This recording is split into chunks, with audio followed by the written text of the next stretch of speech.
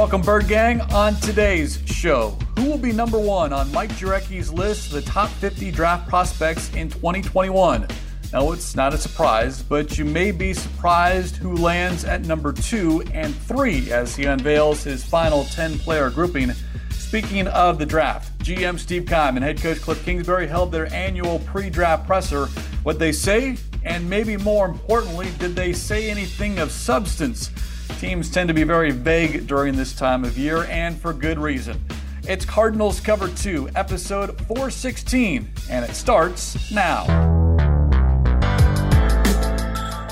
Welcome to Cardinals Cover 2 with Craig Grialou and Mike Jurecki. Cardinals Cover 2 is presented by Hyundai, proud partner of the Arizona Cardinals, and by Arizona Cardinals Podcasts. Visit azcardinals.com/podcasts. Murray rolls to the right, throws near side to Fitz, caught, and he's into the end zone for the touchdown! Here's Craig Grialou and Mike Jurecki.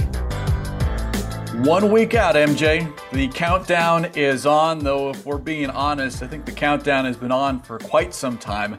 Every year, I'm amazed at how the draft just seems to take over the sports world, and it certainly has taken over everything here in 2021.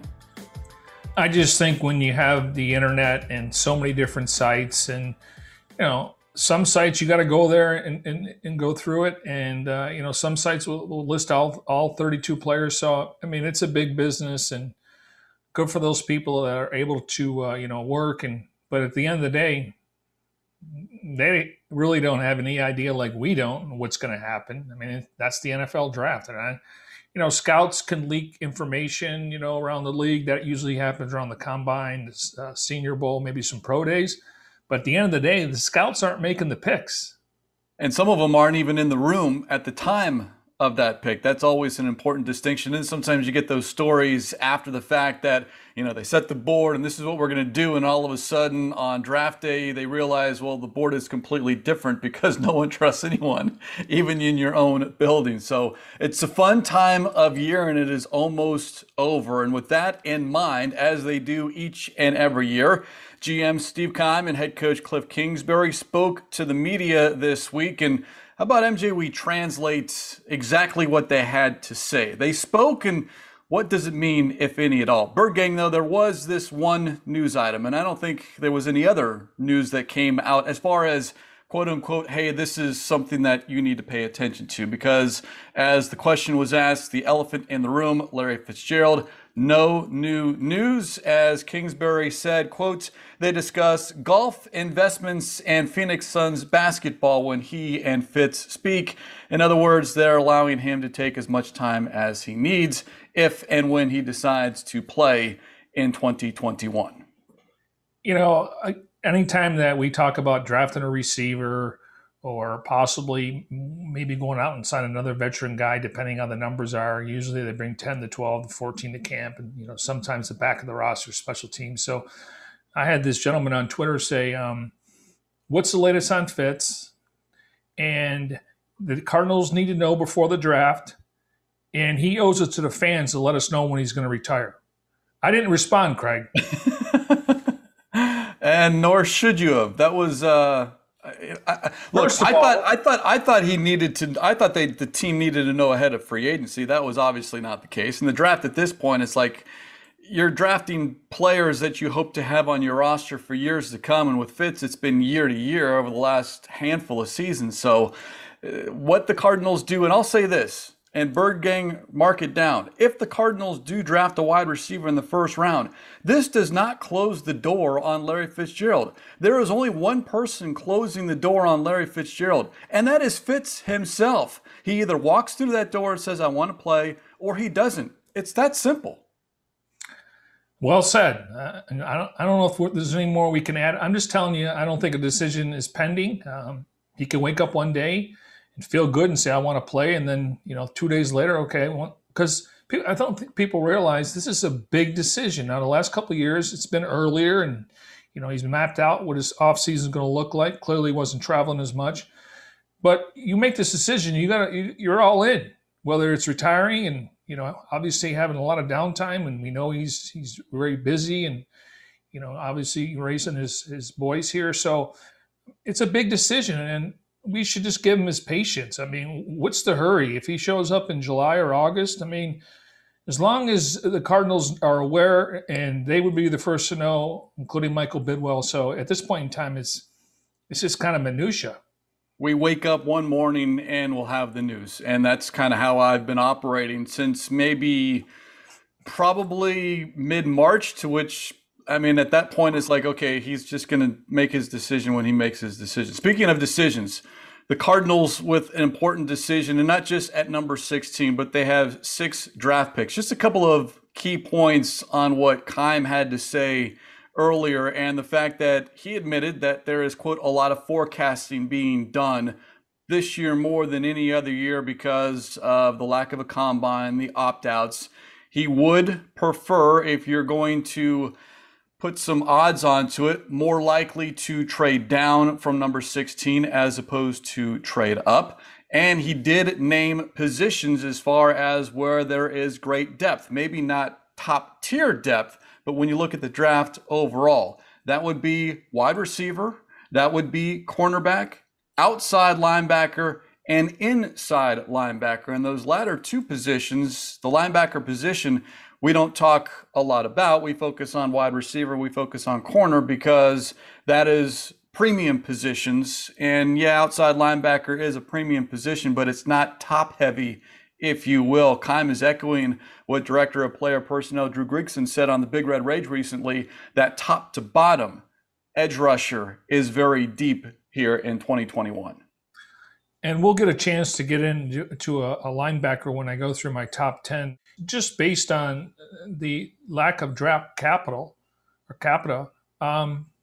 It's just, that good teams have to try to find a way because, after 49, they're sitting there for over 111 picks, and a lot of good players are going to be coming off the board that they invested in, just like any other team. But I've always thought that would be an option. Now, if one of those top 3 receivers are there, I think it's going to be tough to leave them on the board. If one of those top 2 or 3 corners, he spoke about Fairley today, and then you throw in J.C. Horn and Patrick Surtain, So, again, it's easier said than done. You need a trade partner. And who are they moving up for? Because you hope that's not the guy you're looking to get.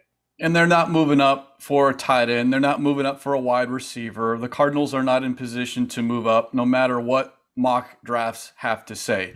There are thousands of mock drafts out there. Read them, enjoy them. It's for entertainment purposes only. There is no news value in any of these mock drafts as far as I know something you don't. These people know nothing. It's so true. I mean, again, we've every year we should just rewind the show, but this year we're talking about different prospects, and I think the Cardinals are in a good spot. Depending on how many quarterbacks go and offensive linemen, including a guard and wide receivers, corners. We'll see. When the first linebacker comes off, but I think they're in a good spot. You'd hate to be maybe at 19 or 20 where now you're picking. And again, I don't want to get fixated on the third or second, fourth player in that position because we don't know how they have players ranked. So I think they're in a good spot. And if they can move down and get an extra 3, I think that will go a long way. And now the question becomes, how far do you move down? And if you can acquire maybe not a second round pick, but maybe a third or fourth, because right now the Cardinals don't have a pick in either the third or fourth round. We do have your top 10 draft prospects still to come, but on the items as far as wide receiver and corner, because you brought up a couple of names, and let's go with Caleb Farley, who is one of those top 3 corners, and some people believe the number 1 corner if it wasn't for his injury history, as far as specifically the back issue and the back surgery. Keim said he did like Farley a lot, but that was as far as he would go. And then he kind of deferred as far as the medical side of it to the doctors, the training staff. They have final say when it comes to these players who have injury concerns. Is the risk worth the reward? And that's a big question, maybe even a bigger question when you're talking about a first round draft pick as opposed to a day 2 or day 3 selection. And we're also including a back injury, a dislocated disc. And so, again, he went to the best doctor for that. He's performed other surgeries, but it's not like he's coming off an ACL. So I still think he's worthy of being picked in the first round. But if you're watching the draft and you see Greg Newsome go from Northwestern or another corner, Asante Samuel from Florida State, then there's a reason why. Now, maybe a team says, if I'm picking in the top 20 or 25, we're not touching them. Now, you get to late first round and you have multiple picks, maybe in the second round, you take him, you get that 50-year option. But if you see him dropping, that's the reason. But at some point, I don't think he's going to drop to where he's – I still think he'll be a first or a second day pick, which is the first 3 rounds. Now it's just a matter of, and he claims he'll be ready and it's important. And he'll go in there with a chip on his shoulder because if you based everything in February, even January, he was one of the top corners coming out. You had him number 25 on your own personal big board, and I think a lot of that is because of the back surgery and the fact that he opted out of this past season. Another issue that general managers like Keim are dealing with because there's been an entire season of football played without any tape on a lot of these players. And as Keim said, well, they dig a little deeper. You look at 2019 tape, 2018 tape, and then you have to forecast, to use his term. And that's what a lot of this is in any other year, but more so here in 2021. Well, and, usually, they'll get 350 guys invited to the combine. But when you get to the 5th, 6th, and 7th round, there's no medical stuff on some of these small school guys or Division II football, and they're hoping just to get a tryout in the rookie minicamp. So, again, more bite at the apple, more opportunities. He mentioned the lottery, more tickets, more opportunities, and more winning. So, if I had to sit here today, I do think trading down the first round would be an option. Outside of corner, wide receiver, a lot of discussion on that. Keim said, quote, it's a really deep receiver class, and I think we've seen that over the last couple of weeks when we've broken down your top 50 draft prospects. Keim believes 5 to 6 wide receivers could be drafted in the first round, and then he kind of broke down the top 3 and then gave a comp, and that's what you like to do, MJ, as far as a side-by-side comparison, traits, not, hey, I'm forecasting this player to be X player, and that X player is a Pro Bowler, a perennial All-Pro, a Hall of Famer. No, just traits. And Devontae Smith, and the one issue that has popped up is the fact that he weighed $166 in Indianapolis, and Keim brought the size up and mentioned Marvin Harrison. Well, that strikes close to home for me because I covered Marvin at Syracuse, and yes, he was tall and lanky. He was a string bean, but he could be very fast, very elusive, and then he was catching the ball in the open field. He would not be caught. He also returned punts, which showed his versatility, and we know he had a Hall of Fame career. So can that 166 balloon to 175, 188 over time? Yes, but I admit, MJ, when I heard and saw 166, I'm like, geez, I've got 20 pounds on this kid. Now, I'm not nearly as athletic, but 166, how are you supposed to get off the line of scrimmage when you've got a corner pushing you backwards? I mean, I guess that's the question. Is like, what's his strength? How strong is he? Because obviously he doesn't have the weight to back that up. Well, you can't teach speed, and he gets off the line of scrimmage. Now, they did move him around a little bit. I don't know if he's a slot guy, an X guy, or a guy that you can put in multiple formations, but yeah, I mean, there's a lot of small guys in the NFL. I mean, and when you get a 6'4", 6'5" linebacker, it's hard for them to go down and make those tackles. So, I think it was Howie Roseman said yesterday that, some things come in certain packages, and they're not going to discriminate anybody's size. And Philadelphia could be a team that's looking for a receiver, but talking about Jalen Waddle there, I mean, he's a guy that can return punts, and that's something I think the Cardinals would like to address. Clearly, you're not drafting him on that, but the more you can do, the better you're going to be available on game day.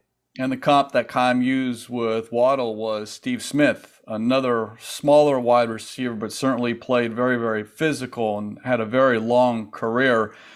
Ja'Marr Chase, the number 1 wide receiver in this class. It was an interesting comp from Keim. Andre Johnson, which you don't hear a lot about, but he certainly had a tremendous career during that limited number of years he was playing for the Houston Texans. But that certainly opened up some eyes, and I think gives everyone a different idea on what Ja'Marr Chase could be in the National Football League. He's my top receiver in this draft, and I was curious to see his comp, and maybe I thought a little bit of Bolden. Now Anquan didn't have the speed, nor was he drafted in the top 5. He went in the second round and was rookie of the year with the Cardinals. So, but yeah, I mean, I think Chase, and I'm a big Waddle fan. Nothing against Smith. I think the Cardinals got enough of those guys right now. With maybe not the speed and the big playability between Christian Kirk and Isabella. We'll see what they do here. So I think there's room for a wide receiver. Whether it happens on the first or second day, I guess we'll find out. Now, Khan mentioned another wide receiver. He was kind of asked a broad question about the wide receiver class, and he named the top 3. Well, we all know the top 3, but then he added Rashad Bateman, which is not among the top 3. And Bird Gang, if you want to dissect and translate and kind of figure out, read between the lines what that might mean, I don't think it's going to be a pick at number 16, but perhaps if you trade down a little bit, Bateman could be a pick in the 20s. But that was an interesting name, because anytime a general manager brings up a name that is not associated with what we hear and talk about on Cardinals Cover 2 or other shows or through the media, all of a sudden your ears perk up just a little bit. Bateman out of Minnesota, 6'2", 209, number 26 on your big board. He does have great speed and he's got some long arms. So perhaps maybe in the 20s is where a Bateman would go. And the Cardinals, obviously, you trade down, get some picks, and Rashad Bateman's your guy. Yeah, according to Pro Football Focus, they have Jamar Chase, number 1, Devontae Smith, number 2, Jalen Waddle, 3, Rashad Bateman, 4, and then Elijah Moore, number 5. And Keim did mention the Florida young man, but he didn't mention him by name. Kadarius Toney. And you're starting to see his name a little bit late first round, early second round. It's always fascinating because, again, I joked about it earlier as far as all these mocks, but there are people that this is what they do for a living, and you don't want to be wrong, yet we know that the success rate on mock drafts is not very good. In fact, I love this. Mark Dalton, Cardinals Senior VP of Media Relations, tweets this out every single year around this time, and he always keeps track. He tweeted, "Annual reminder, mock drafts are great fun, but not necessarily as forecasts. Cardinals have 16th pick in 2021. Last year, Clemson corner A.J. Terrell went 16th overall to the Falcons. In review of 55 prominent final 2020 mocks, only Bucky Brooks had Terrell to Atlanta at 16. A 1 in 55 shots, and as Dalton did the math, that's 1.8%. I look forward to his yearly tweets. Now, there was a report out there from, I think it was Matt Miller, who does a good job, and now he's spread his wings a little bit more on ESPN.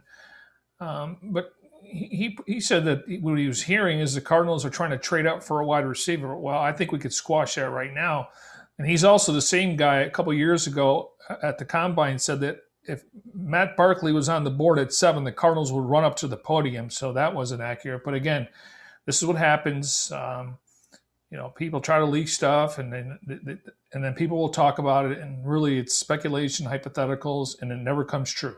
Yeah, you always have to figure out what out there, who benefits when stuff like this is out. Is it the player that you think benefits, or is it the team trying to use a media member to say, let's talk up this guy so someone else drops to them?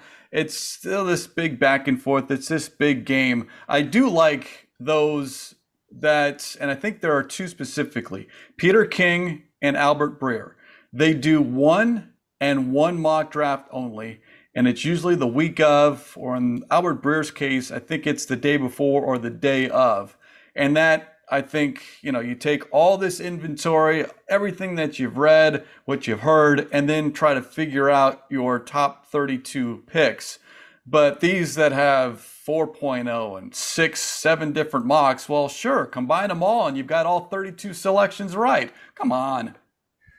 Well, Rick Gosselin, Dallas Morning News, he's retired Pro Football Hall of Famer, inducted into the Pro Football for the Writers Association. He does. I think he would do 3 mocks and then one before the night of the draft. Bob McGinn, who's covered the Packers for a while, he's doing his own thing right now. And these guys, they had connections.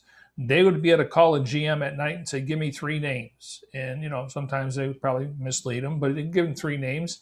And then but they were trusted. And so there's only a few. I mean, I think when I talk to people around the league, Daniel Jeremiah, nothing against Louis Riddick, but Jeremiah has worked as a scout. He was in Philadelphia, I believe, with Howie Roseman. Then he was in Baltimore with Ozzie Newsome. And you can just, like he did his media hit today or yesterday, and you could just tell, because he was asked, why do you have Mac Jones ranked 32nd on your board when you're projecting him to go a little bit higher?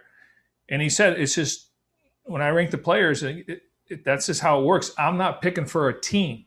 I'm ranking all the players, and I see what fits, and I think it fits with this, possibly with the 49ers. So, again, I enjoy it. I don't really sit down and look at them a ton. I just look at the names, and hopefully when this is all said and done, the 50 names we brought up, they'll become, possibly Cardinal players. If not, some of these guys you'll start to follow just because, maybe the Cardinals had interest, and you kind of judge people's careers as they unfold. 3 more names to pass along: Rodney Hudson, DeAndre Hopkins, Marcus Golden.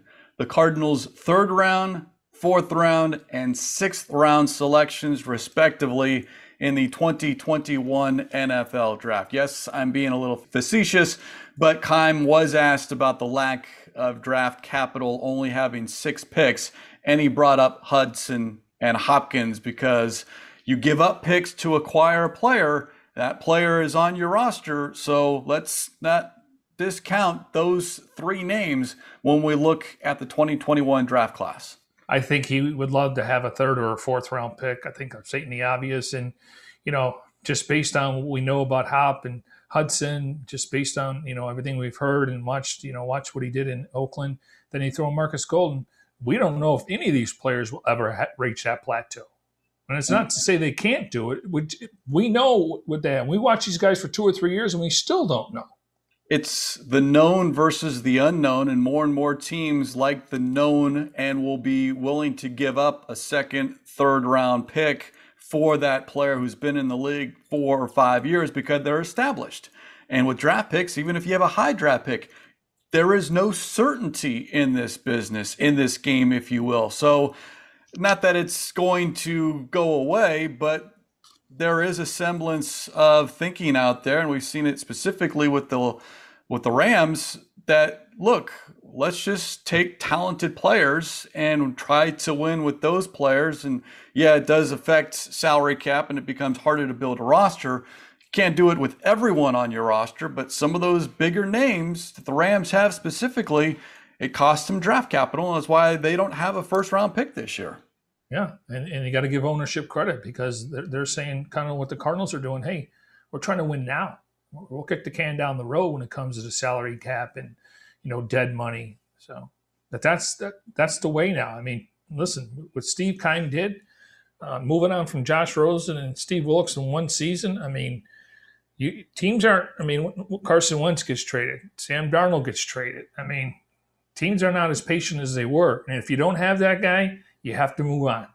And it's all about winning now and very little building towards the future. Yes, you want sustained success, but very little patience these days. And that's just not the National Football League. That's across the board in all professional sports. It's what happened yesterday. I need it yesterday, not, hey, let's wait a year or 2 out.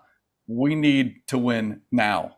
Well, I think the NFL does a good job because of the salary cap, and teams can spend, up to a certain portion cash and then try to push some money down the road. But the NFL is about parity. The Cardinals finish 8-8 and they're picking 16th overall, and we know teams can make the playoffs that missed the playoffs the previous season. So there's a lot of parity. I mean, we can look at the NFC and on paper who's going to be the better teams just based on the quarterback or maybe how long they've been in that system. In the AFC, I think it's more top heavy, but that's the beauty of the NFL, It's parity across the board, and the league loves that. Cardinals Cover 2 presented by Hyundai, proud partner of the Arizona Cardinals. Just ahead, Mike Jurecki's final 10-player grouping as we counted down the top 50 draft prospects in 2021. We are now at numbers 1 to 10. But first, a reminder, Bird Gang, Season 4 of the Emmy Award-winning series Cardinals Flight Plan, the premiere Thursday, April 22nd via the Cardinals YouTube channel. Flight Plan takes you behind the scenes of the offseason, free agency, draft prep. It's a great series, and episode number 1 is titled Power Surge.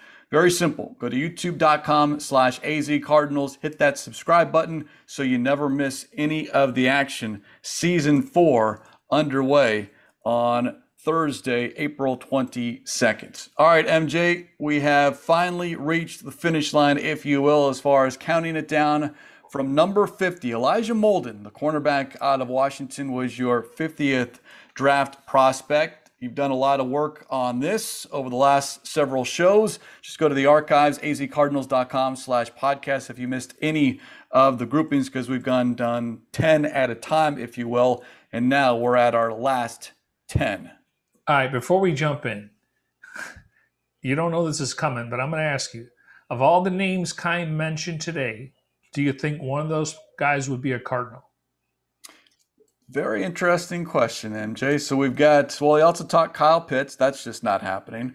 He talked about 3 corners, the top 3 corners on the board, the top 3 wide receivers, and then added Rashad Bateman. Did he mention Vera Tucker, or was he asked about it? Was that no offensive line discussion? I'm gonna play the field, because that's 8 names were mentioned by my count during the Keim Kingsbury media availability this week. So I'm gonna go no. He did not mention a name, a draft prospect that will be drafted by the Cardinals with the 16th overall pick, or even if they draft or if they trade down. That player will not be mentioned, will not have been mentioned by Keim.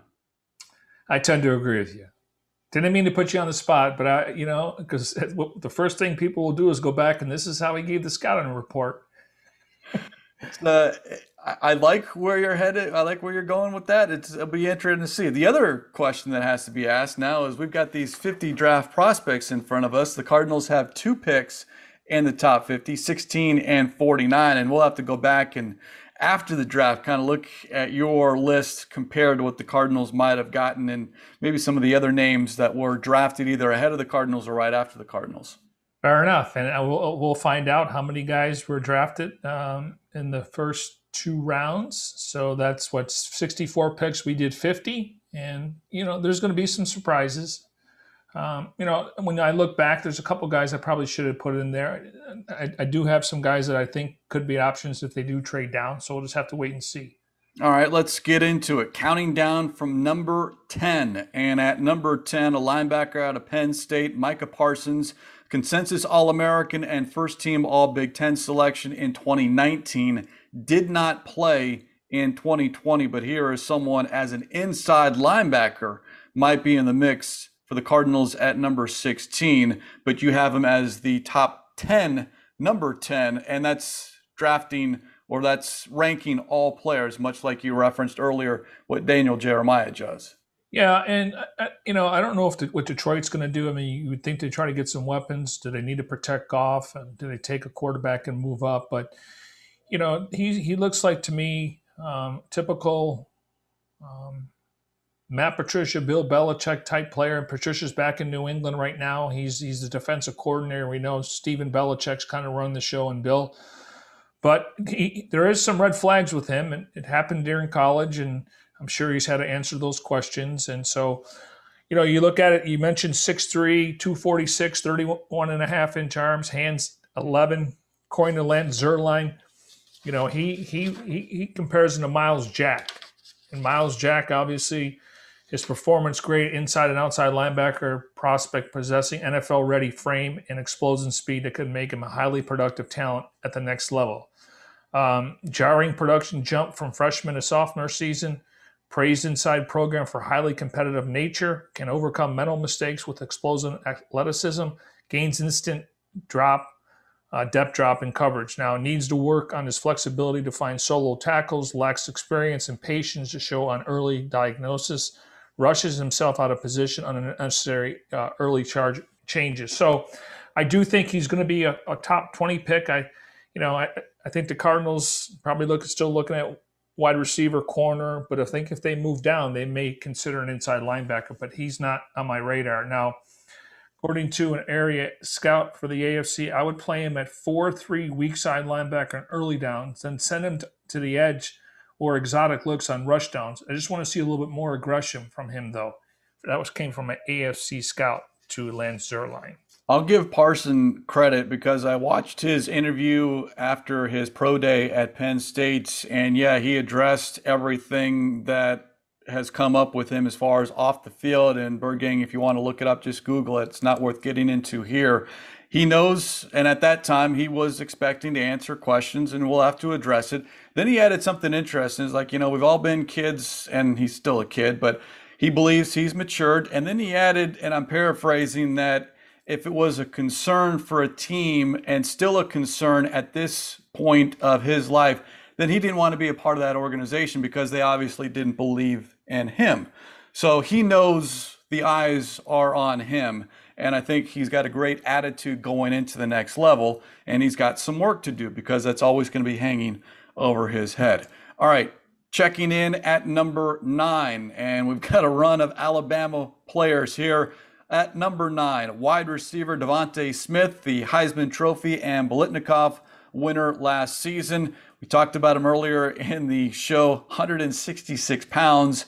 But as Keim said, he reminds Keim of Marvin Harrison. It's not a bad comparison. No, 31.125 arms, 9.25 hands. I mean, you look at him, the fact that he won the Heisman, the Biletnikoff, and the Walter Camp Player of the Year awards, he was the first team Associated Press All-American at SEC Offensive Player of the Year. So he fills up the stat sheet now. I do think he's going to be one of the top wide receivers off the board, depending on what you like. Again, Jamar Chase, and then you throw in him and Waddle. You start looking at the comparison, and the comparison's Calvin Ridley. Calvin Ridley's off to a nice career, obviously having a guy like Julio on the same time, but he accepted an invitation to the Super Bowl, but did not participate in practices or the game due to an injury. Buttery smooth route runner with long, loose strides, equally effective on the outside or in the slot, uses sudden feet, forward lean and shoulder to turn, avoid the handsy press, urgent takeoff. So he looks the part. Now the weaknesses are bone thin, playing weight, 160 pounds. Teams will have concerns about his frame and durability. Feisty but lacking average play strength, can be forced against the sideline or an outside release because of his size if he doesn't get off practice coverage. Big NFL cornerbacks will come close to high point windows on him. According to a scout in the NFC, he may be a beanpole. He won't fail. He won't fail off the field or fail on the field. These coaches rave about how wired he is and how much football means to him, unquote. Yeah, he was phenomenal this past season, and arguably, if you talk to those in the know, not even the best wide receiver last season on his own team, and yet he was the number 1 wide receiver in all of college football. More on that in a moment as we continue counting down from number 10, Mike Jurecki's top 50 draft prospects, the final 10-player grouping. In at number 8, Smith's teammate at Alabama on the defensive side, cornerback Patrick Surtain, unanimous All-American, the SEC Defensive Player of the Year, 6'2", 200 pounds. He's got the size. He's got the bloodlines. His father played in the league. He has basically everything that you're looking for in an NFL cornerback. 6'2", 208, 32.5 arms, 10-inch hands.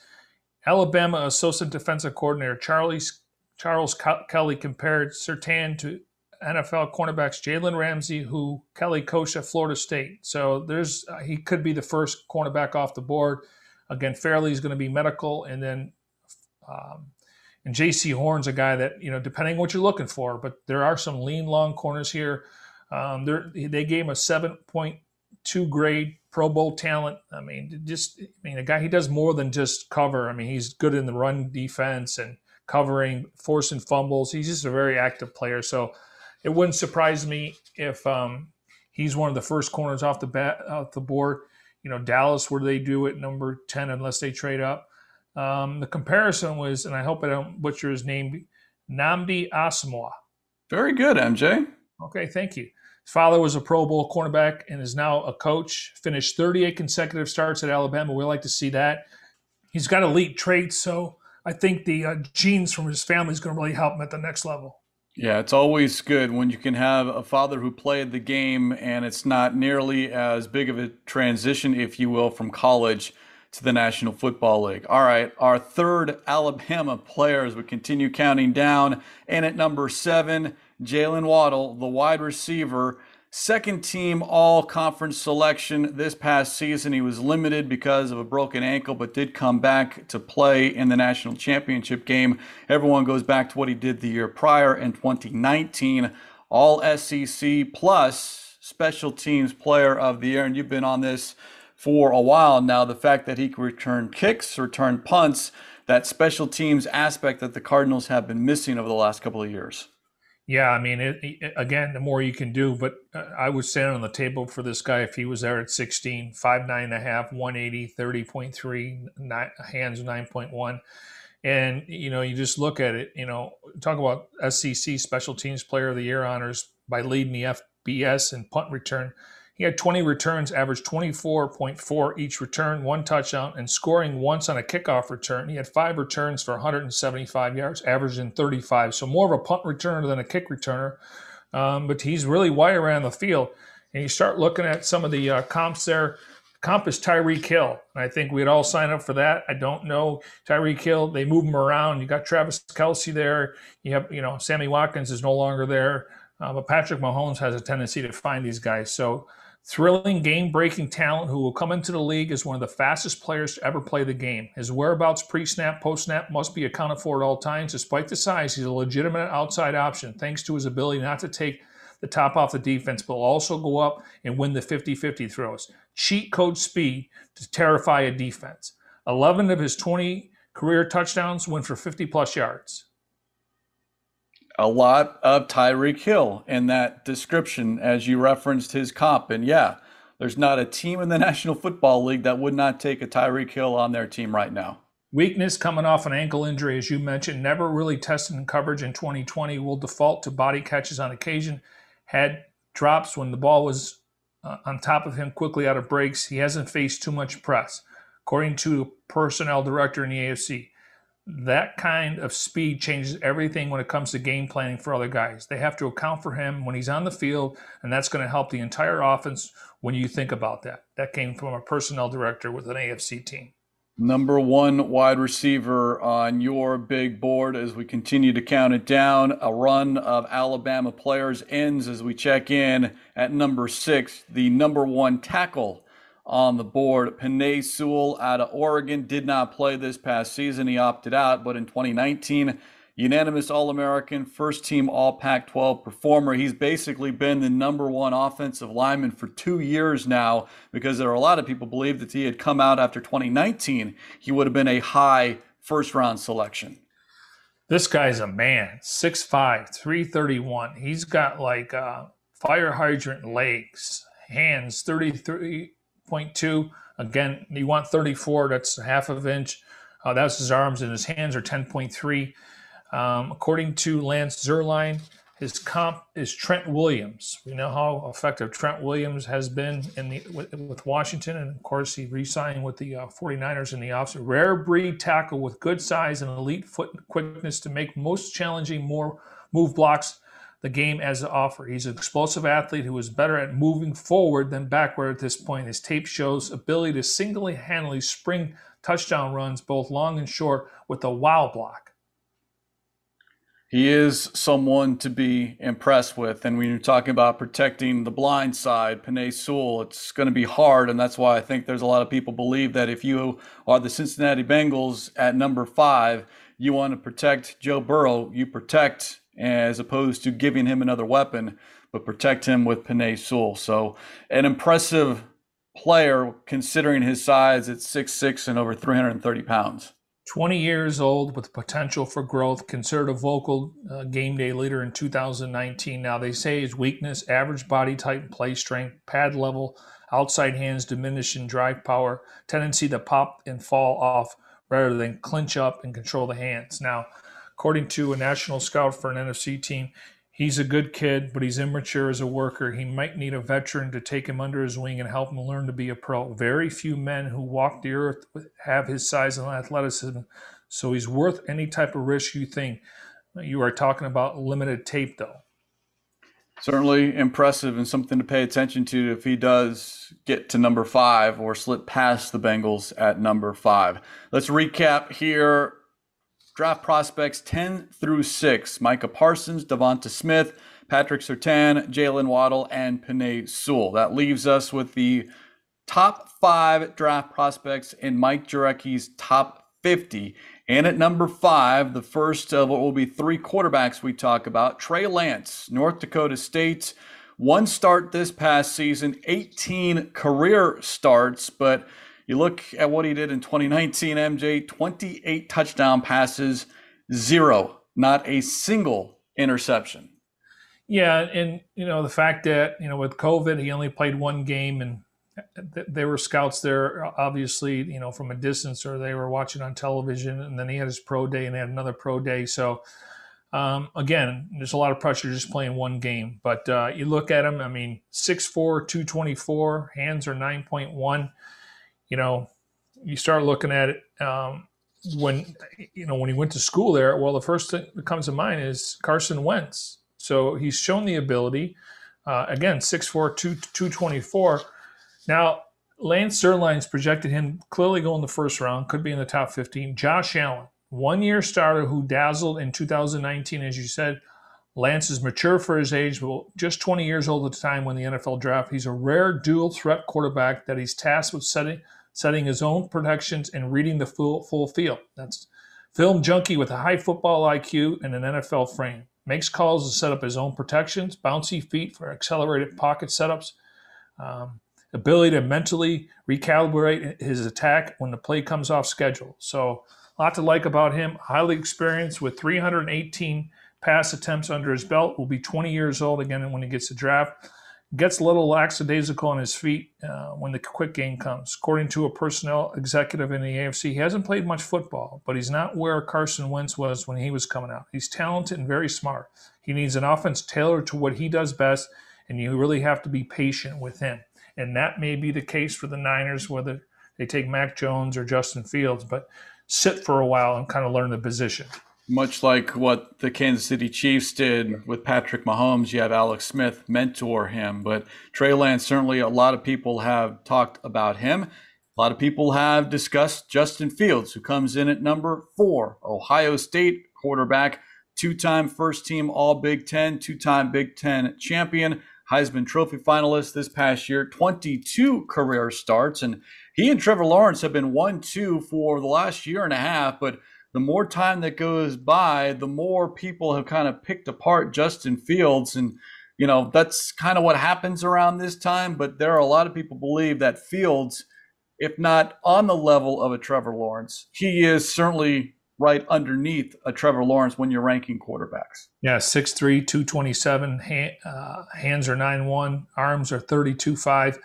Listen, this guy took a beating in one of their games towards the end of the season, and I thought he wasn't going to get up. And next thing you know, all week they were wondering, was he going to play against Clemson? And, are they going to push the game back? And then he threw, I want to say, for 350 yards against Clemson. So, the reports are that, he doesn't go through his check down or go through his reads. Listen, every young quarterback looks for his first read and then they improvise. Now, if you get, you got a check down play, it goes in the flat, or you got a safety net in the tight end or the slot guy. So it happens. I would not begrudge him for that. It's just unfortunate that people won't put their name behind it. And sometimes they're doing it to lower his, his profile. So maybe they're hoping he drops to them. But he played well in big games.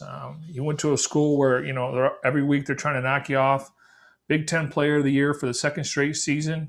The draft comparison is Dak Prescott. Now, like Dak Prescott before, Field enters the league with a dual threat capabilities, is more of a pocket passer and the ability to extend plays with his legs when needed. Toughness, willingness to do what it takes on display. Never lost a Big Ten game as a starter. And vast improvement in 21 fumbles and pre-snap. But I was thoroughly impressed the way he came back in those games, and he was throwing darts. According to an NFL executive, he was inconsistent in 2020, but I'm not going to hold it against him. We teach quarterbacks to read coverage and concepts. That's what they have to do, initiate leadership and poise, and we'll have to determine if he has those qualities.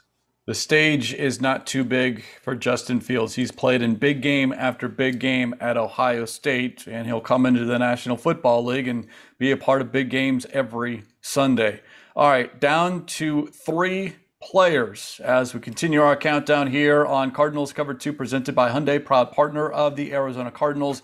Number 3, Ja'Marr Chase, LSU wide receiver. We did not see him on the field in 2020. He opted out. In 2019, however, 6 times he had 100-yard receiving games, 3 times 200-yard receiving games.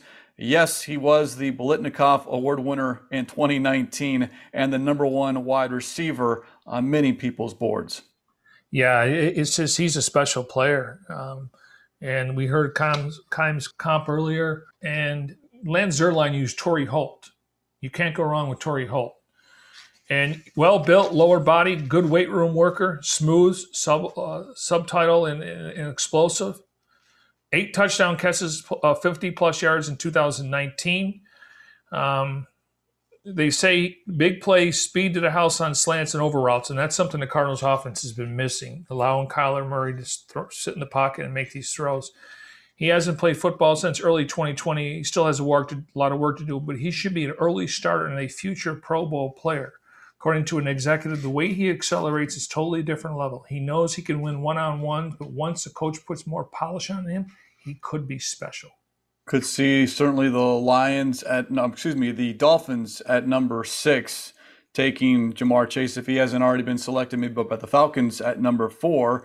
If that is, still an option, it's certainly impressive when you talk about pass catchers, because Ja'Marr Chase, the best wide receiver pass catcher. And then at number 2 on your list, the best non-quarterback on the board, and I don't think there's any debate about it, Florida tight end Kyle Pitts.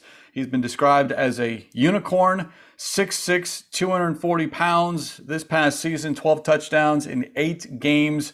Steve Keim talked glowingly about Pitts and his skill set. No, Bird Gang, he is not going to be an Arizona Cardinal. The Cardinals will not move up in the draft to acquire Pitts, but he is someone to pay attention to, and hopefully he does not wind up in the NFC West. Yeah, I can't tell you how many Florida games I watched this year, and maybe it was more about Kyle Trask, and but this is a difference maker. I mean, if you're Atlanta, this fits right to what Arthur Smith wants to do, and I think they'll draft a running back in the 2nd round to go with Mike Davis, and you got Julio there, and you got Calvin Ridley. I think this is a perfect fit for Atlanta, but we'll see what Cincinnati does with the next pick. Do they try to protect Joe Burrow? They try to get some more weapons for him on the outside, but 6'6", 245, 33.5. His hands are 10.6. I mean, he grew up in Philadelphia and then he ended up transferring, but he ended up at Florida, as you mentioned. Now he missed the final 3 games due to concussion and facial injury, decided not to play in Florida's bowl game. But just a big target. I don't think the Niners would have interest. I know you don't give up those draft picks to go after when you're paying George Kittle and you just re-upped Kyle Juszczyk. That's part of their offense. But according to Lance Zierlein, a guy that's had a great story and he's really one of the better tight ends in football, Darren Waller. Okay. It's a good name. Yeah, challenging, according to Zierlein, when it comes to Pitts, challenging matchup who might require specialty defenders. Rare combination of speed, size, athleticism, and elite ball skills. Puts on the work on all 3 levels of the passing game. Allows offense to align him into mismatches against static coverage schemes. Keeps defender on his back foot when he accelerates on a route. So whoever gets this guy, and hopefully he doesn't get hurt, he's going to have a nice long career. Some of the negatives are injury history, required examination, again, for suffering 3 concussion or missed 3 games with a concussion. Below average instincts as a lead blocker. And I've listened to Wolf, and Wolf likes him as a pass catcher, but he doesn't think he has the anchor But when you look at his size, he's definitely more of a pass catcher, but he's 245. I like to see what George Kittle, but listen to 98.7, Wolfcut does a good job. He likes him but he doesn't know if he has the anchor to be out there 70 snaps a game. And I mentioned you hope that he doesn't wind up in the NFC West. I did read a Pitts interview earlier, and he thought that when the 49ers moved up to number 3, he might have been headed to San Francisco. So there was that perhaps, connecting the dots there. But I think it's safe to say that Pitts will not be in the NFC West here for the foreseeable future. All right, that leads us to number 1. And no surprise here, Trevor Lawrence, the quarterback out of Clemson. He's basically been the presumptive number 1 pick since his freshman year in 2018. Mel Kiper Jr. ranks Lawrence amongst the top quarterbacks he has ever scouted. John Elway, Peyton Manning, Andrew Luck, Trevor Lawrence. Those 4 for Mel Kiper Jr. have been the best coming out of college. We know they all were very good, some better than others, but he's got lofty expectations on his shoulders, and we all anticipate he'll be headed to the Jacksonville Jaguars. Yeah, he recently got married, and according to reports, he already has a playbook, and so that's getting a fresh start. Now it's just a matter of them calling his name and making sure he's available on draft day. I think he may be at Clemson. He's not going to Cleveland. 6'6", 213, 31.5, arms 10-inch. Lawrence broke Deshaun Watson's Georgia high school record, career passing yards, almost 14,161 touchdowns, won 2 state titles as a starter, and was the USA Today National Player of the Year as a senior. Lawrence and fellow quarterback prospect Justin Fields grew up 20 miles apart when they were the top 2 prospects in 2018 recruiting class. These numbers are just, kind of reminds me of Kyler Murray. Player with rare volume and high leverage games as a 3-year starter, 86-4 record as a starter dating back to high school. Yeah, it's very impressive. He's got a national title, so yeah, right. He's probably the closest thing to, I would say, Andrew Luck when he came out. Sometimes they put prodigy on these guys, Peyton Manning, John Elway. So it says feet stay calm while working the pocket. Again, they got to get him some protection and some weapons out there, but they had a really good running back last year. So I'm curious to see how Urban Meyer's going to do. What kind of staff he's going to have, because he runs this 2-4-6 thing where every play you better get 2, 4, 6 yards. And it's not college football. They don't have the hash mark. So I'm curious to see. And we'll see the Jacksonville Jaguars at some point during the year. That is true. Speaking of which, and that kind of leads us to our last topic here on the show, but take a deep breath, MJ. Your top 50 draft prospects, how do you feel going through the tape and putting these guys down and now putting your name attached to it? We'll see how successful things are next week, or I should say in a couple of weeks when we kind of do a little bit of a recap, but a lot of work went into it, and I tip my cap to you. Thank you very much. I enjoy doing it, and hopefully, when we got down to the 30 names, maybe you learn something from 31 to 50, and hopefully the Cardinals will have 2 of those picks, and we'll see how many other teams have multiple picks in the first couple rounds to kind of match it up. Last year, I had Isaiah Simmons 3rd overall, and I had just Josh Jones 30. Cardinals got 2 of those players. The Cowboys actually got 2 players, so I like it. It's not a mock draft. It's just what you hear and kind of rank the players and go from there. But I'm looking forward to seeing how it unfolds. Job well done. And we'll leave you with this, Bird Gang. We talked about Trevor Lawrence and the Cardinals seeing Lawrence at some point this coming season. We will know for certainty, with 100% certainty, the when, because the 2021 schedule will be released on Wednesday, May 12th, 5 p.m. Arizona time. And I love the press release that the NFL sent out, MJ.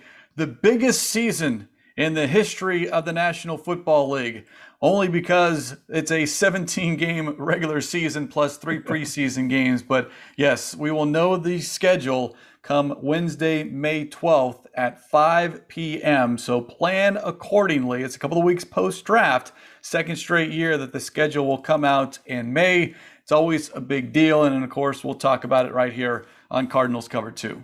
And we know the Cardinals and Browns will face each other in Cleveland. So you got Kyler Murray and Baker Mayfield, round 2, so to speak, in the NFL. I'm always looking forward to the home opener. How do you finish the season? So I'm sure we'll have a lot to say once the schedule comes out, and we'll get your feedback, because hopefully Cardinal fans can make some trips this year. I know the Bird Gang has done a good job traveling, a little bit different, and hopefully we'll have a full house when it comes to the regular season and possibly the preseason. Knock on wood, that is exactly what happens in 2021. And on that note, let's put a lid on this edition of Cardinals Cover 2 presented by Hyundai, proud partner of the Arizona Cardinals. As always, special thanks to our executive producer, Jim Alejandro. For Mike Jurecki, I'm Craig Riolu. We'll talk to you next time here on Cardinals Cover 2.